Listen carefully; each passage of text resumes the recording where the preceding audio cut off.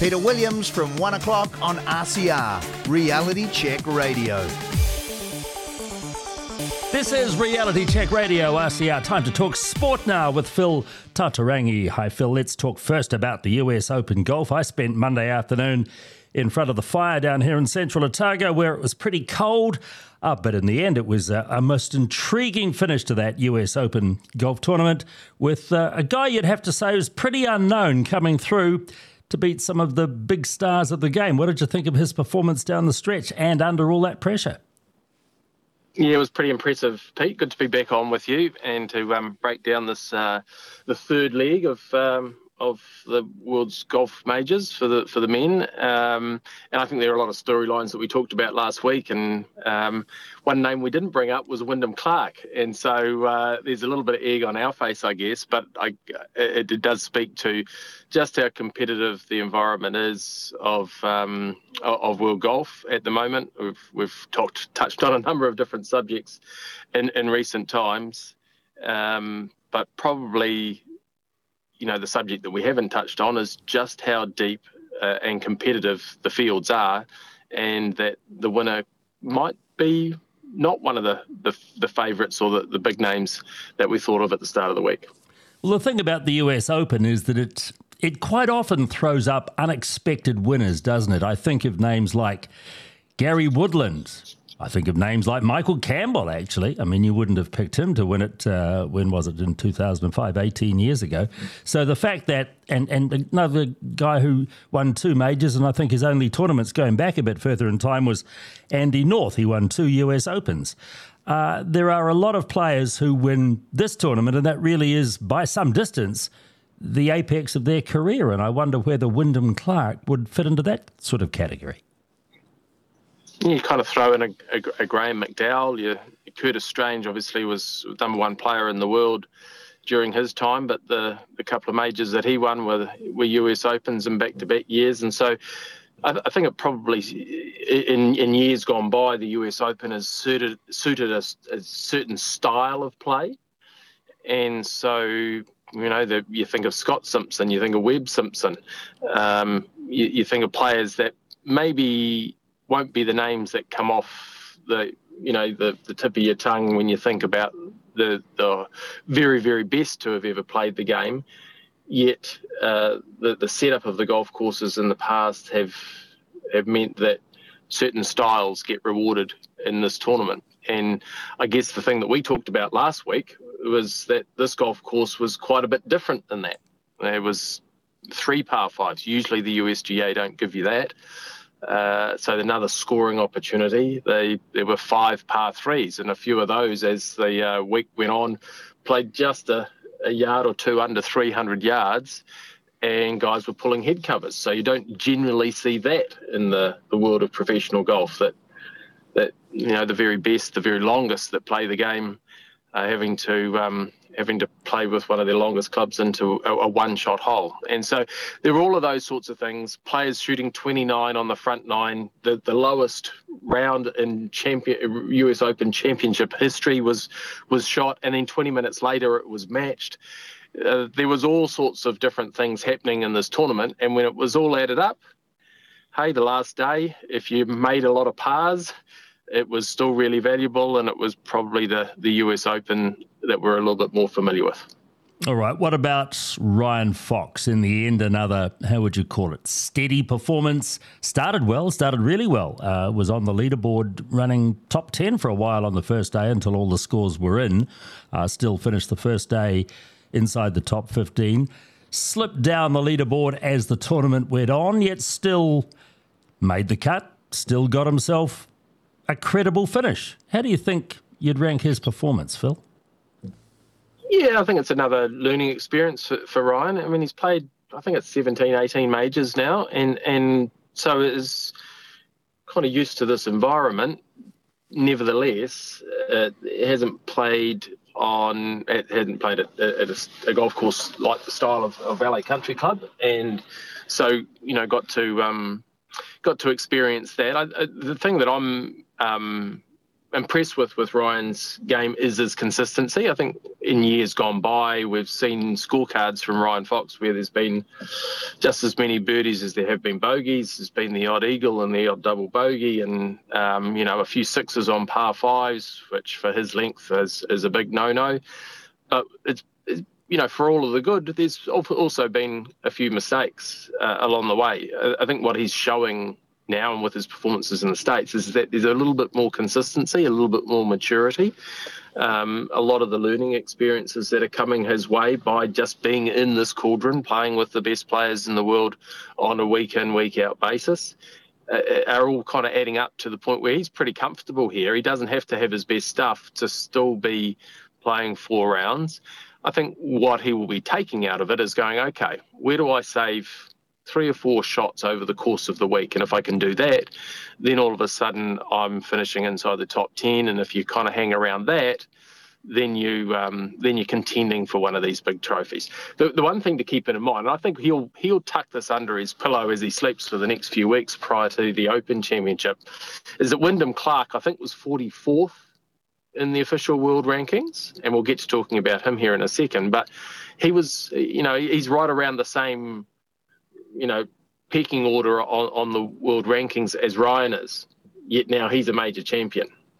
And so, although Ryan hasn't won in the States yet, he's started to get to be one of those players in Europe that you would expect that he's going to win each season. He's kind of got into that echelon. And so I think for Ryan, 3 majors down, 3 cuts made, he's got probably his favourite major in the Open in a month's time. I think a little bit of time off, a little bit of reflection. I think his game is in really solid shape and maybe only just a couple of shots away from being in spectacular shape.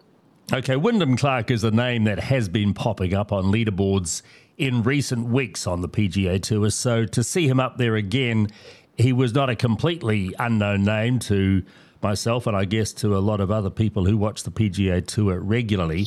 But he's not a guy that you would say is a superstar of the game. He's not somebody who has been a regular tournament winner.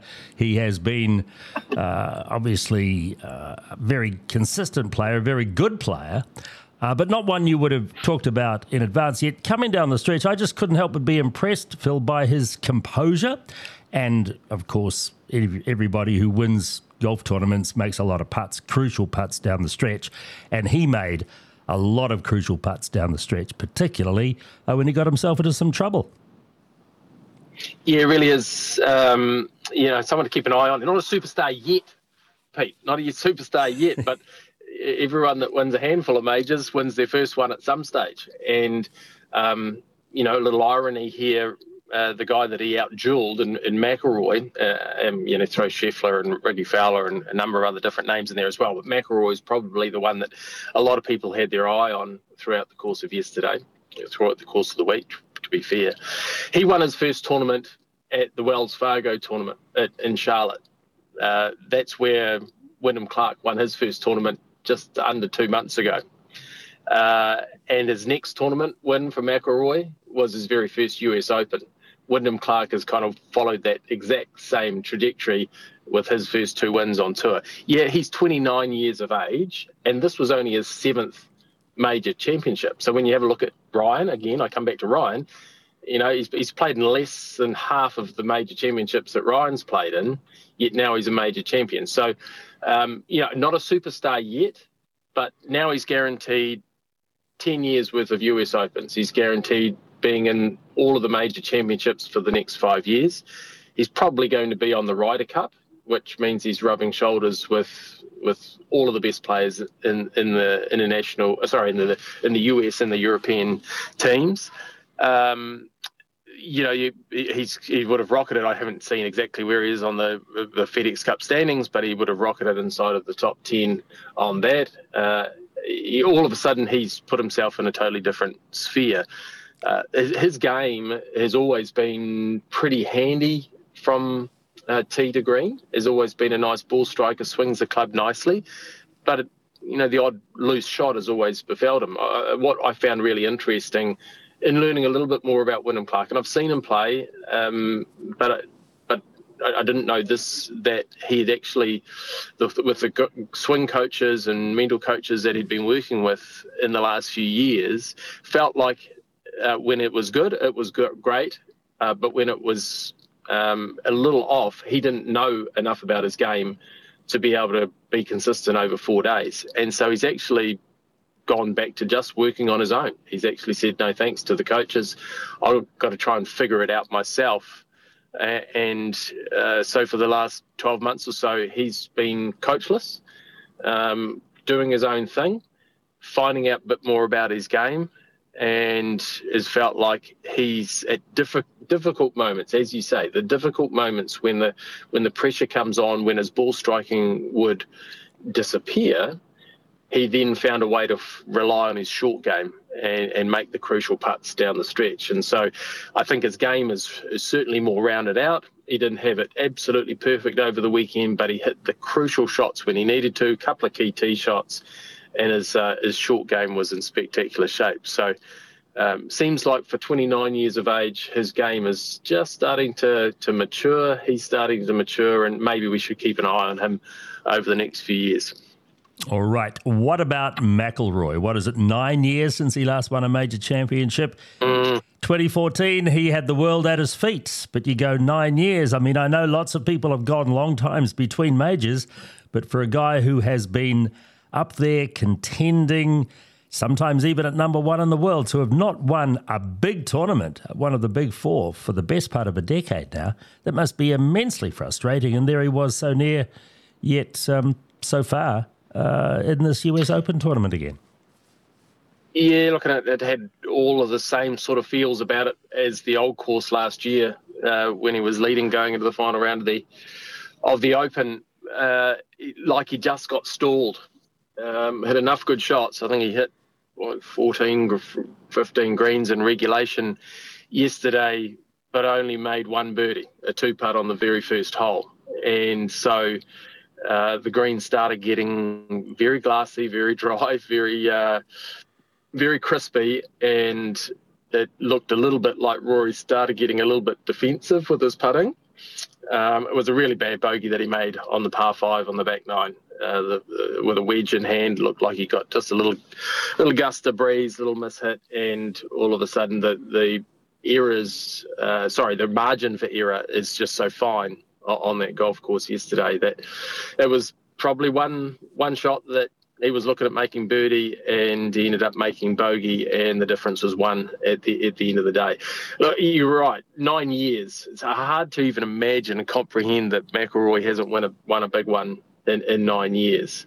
If you go back 9 years ago, there's a whole heap of things that have changed in the game, but McIlroy's major tally hasn't moved. And so there are things about his game that make me feel like he's a little bit closer, Pete. It feels like, geez, he's going to contend each and every major championship. He just feels like some of the weaknesses in his game have been sorted out, but it may well have just been this golf course too.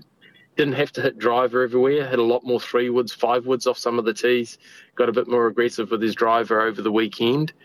But yeah, who would have thought that McIlroy would nearly go a decade? Well, if we're going to be rolling around to that next year, we'll see at Liverpool. That is a golf course that he has won an Open on. That's where they're heading back in a few weeks' time. He did say, really interesting quote, and you would have seen this too, that he'd go 100 more Sundays like yesterday to get one Sunday where he gets his hands on a major championship trophy. So let's hope it's not another 100 Sundays for his sake, but it's certainly an egg that he wants to crack. Well, what it does show is that 9 years on, the fire is still in the belly. But, you know, I've watched him the last couple of weeks. He had a chance to win in Canada again, didn't he? He had a chance to win the US Open. In the end, he came up short on both occasions. And, you know, that just doesn't seem right for a guy of his record, for a guy of his ability, for a guy of his winning talent. But we will hope, because I know he's got a lot of fans out there, and I'm one of them. I've got a lot of hope that he's going to be back in the winner's circle in the big time again. All right, well, we'll talk about the Open Championship in a few weeks' time. But while I've got you, Phil, let's talk about some other sporting issues, eh? Let's talk about those Crusaders. And I know a team that you're pretty keen on, those Chiefs. Only one team had a convincing win in the semis, Phil. What do you think that means for the final? Yeah, it was really one-sided traffic on last Friday night, wasn't it, with the Crusaders. They looked every bit the Crusaders that have been title champions in the past, playing finals footy that just got up over the Blues, and within 20 minutes they I don't think the Blues knew what had struck them and what planet that they were on. It was a totally different pace of footy, and the forward pack of we know they've got some stars in the back line, but the forward pack of the Crusaders just monstered the Blues, and I don't think anyone was surprised by that. Maybe other than the Blues forward pack themselves, they looked like they were a little surprised. But for the Chiefs, they played pretty mature footy. I think this team is a little different than years gone by, and they've been title winners in the past. But it feels like they were a little bit more patient. It was a bit of an ugly night, to be fair. A lot of rain, and the ball was slippery, and the field was, pretty unpredictable at times. But and a tough Brumbies team too, it must be said, in my assessment. But it looked like they were patient. They just absorbed. They backed their defence. They stayed. They figured that the game was probably going to be decided upon on a couple of moments. The key thing was knocking up some points when you got down into the scoring zone. Maybe less kicking for the corner and all the flash for the Chiefs, and picking them off in threes, which ended up getting to them to that 65th, 70th minute, where the momentum just changed a little bit. Couple of finishes came on for the Chiefs, made a couple of key plays, and next minute it's 19-6. So unconvincing, but patient. And so I guess it'll be interesting to see what style of play both teams bring, given that they've already played each other twice this year when it comes to this weekend's final. And on both occasions, the Chiefs won, didn't they, Phil? So does that make them favourites going in against these perennial champions, the Robertson Crusaders? I think it most probably does on this year's form, but when it comes to a final, this year's form probably means nothing, right? The top two teams in the competition. One team has won a couple of titles, the other one's won, I can't remember how many. You kind of lose count, really, to be fair. And they're, they play for this last couple of games of the year. If they can kind of get into those, they consider themselves the favourite each time. And so regardless of what's been spoken about with their injury count, or, the Chiefs are playing at home, the Chiefs were the number one side. I think when you get to a final and there's one team that everyone in the competition knows, everyone who's not even in the competition that follows rugby knows that Crusaders, if they get to a final, are the odds-on favourites. And so it was going to be a hell of a game. It really will be, because I think there's contrasting styles of play. It'd be really interesting to see the coaching. I think the Blues got out-coached last week with Robertson, Hansen and co. McMillan is a star coach and really well respected by the Chiefs organisation and a number of people around the game. And so I think he's certainly got the ear of a number of his not only star players but young players. They've been rewarded by a number of them get selected by the All Blacks in the All Blacks 15 this week, and so he has a great ability of bringing guys back down to ground earth and starting a scratch, whether it be finals week or the first week of the year. So naturally, as a Chiefs fan, I want the Chiefs to get up, but it's going to be interesting the contrasting styles of play that might be brought and how that meshes in the final. Yes, I had a little bit to do with Clayton McMillan when I was living in the Mountain. He was coach of Bay of Plenty. This is when 2018, and I was doing a bit of work for the Bay of Plenty Times during that season. And you meet Clayton McMillan and you see a very modest, almost shy man. He's an ex-policeman, very, very withdrawn, not overly effusive, but he has a really deep rugby brain, you think, after, 100 and something games on the back of the scrum for Bay of Plenty. A man who I think has been obviously underrated, low-key sort of guy, and I think a potential All Black coach of the future. I think this guy's got a hell of a lot to offer New Zealand rugby in the years to come, and this is going to be his first. Well, this is his first big moment on the national stage. I suppose you would say it is. So I'd just be really intrigued to see how his charges go for him. So have you met him at all, Phil? Only once, Pete, and haven't spent a lot of time around Clayton. But I think all of what you say is exactly the character description, and that some of that has rubbed off on some of his players. I think some of those, I'll mention Damien McKenzie in that has the flair, has the character, the personality, that has a game that's very, very much. Plays by his instincts and is not a cookie cutter, is not prescriptive in a way. But I can see the maturity of Mackenzie's game. A lot of people were, and it's not a great spectacle as a fan with the kicking for territory and playing force back. But observing, I was there on Saturday night and just observing how the use of that tactic in finals footy. And if you use it well, how you can turn it into points, but turn it into territory, and also turn it into an offensive play, attacking play when you don't have the ball. And I think those are the hallmarks of McMillan, that he's saying, hey, we don't have to have the ball, we don't have to hog it the whole time.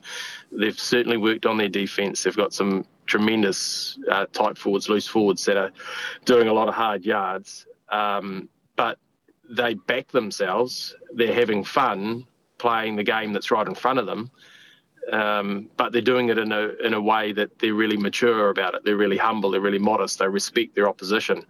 And at times I think that the Chiefs have played just a bit too flashy because they've had all the guns and they try to use them all the time. I think he's brought that calm and said, hey, the guns can be really, really useful, effective, if you use them just at the right times, not every time. Indeed. Talking of star players with flair at the Chiefs, can you believe that Sean Stevenson didn't make the full All Black squad? I know he's in there as a cover, and he might even get a run, I don't know. But to me, he's been the star outside back of the year, yet they don't pick him. I don't get that. What do you think?